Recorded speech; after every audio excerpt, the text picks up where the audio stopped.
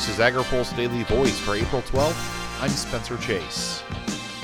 Ag Secretary Sonny Perdue says the department is working on efforts to help American farmers and ranchers that he hopes won't be necessary. Appearing before the Senate Agriculture Appropriations Subcommittee, Perdue said he hopes USDA will not have to provide assistance to producers impacted by the U.S.-China trade dispute. The President has assured me, and I've tried to assure our constituency out there, that we're not going to ask farmers to bear the brunt and to be the casualties in a trade dispute war. How we do that, and obviously our goal is to have negotiations. I was very pleased over the weekend to see the Chinese president come back and indicate some willingness to sit down and talk. But Perdue says the department will work on assistance if it's necessary. Our goal is to afford them as much as we can a strategy to negotiate and to win the negotiation discussions about fair trade.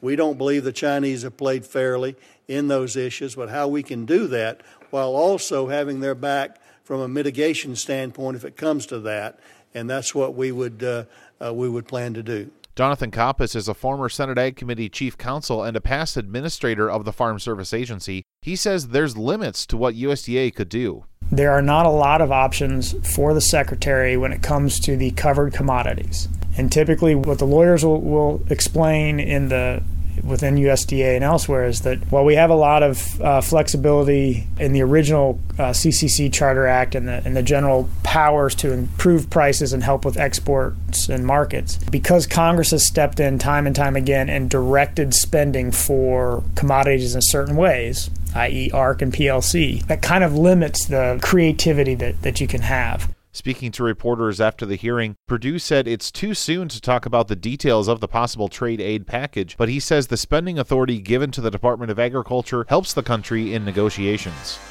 Reporting for AgriPulse, I'm Spencer Chase.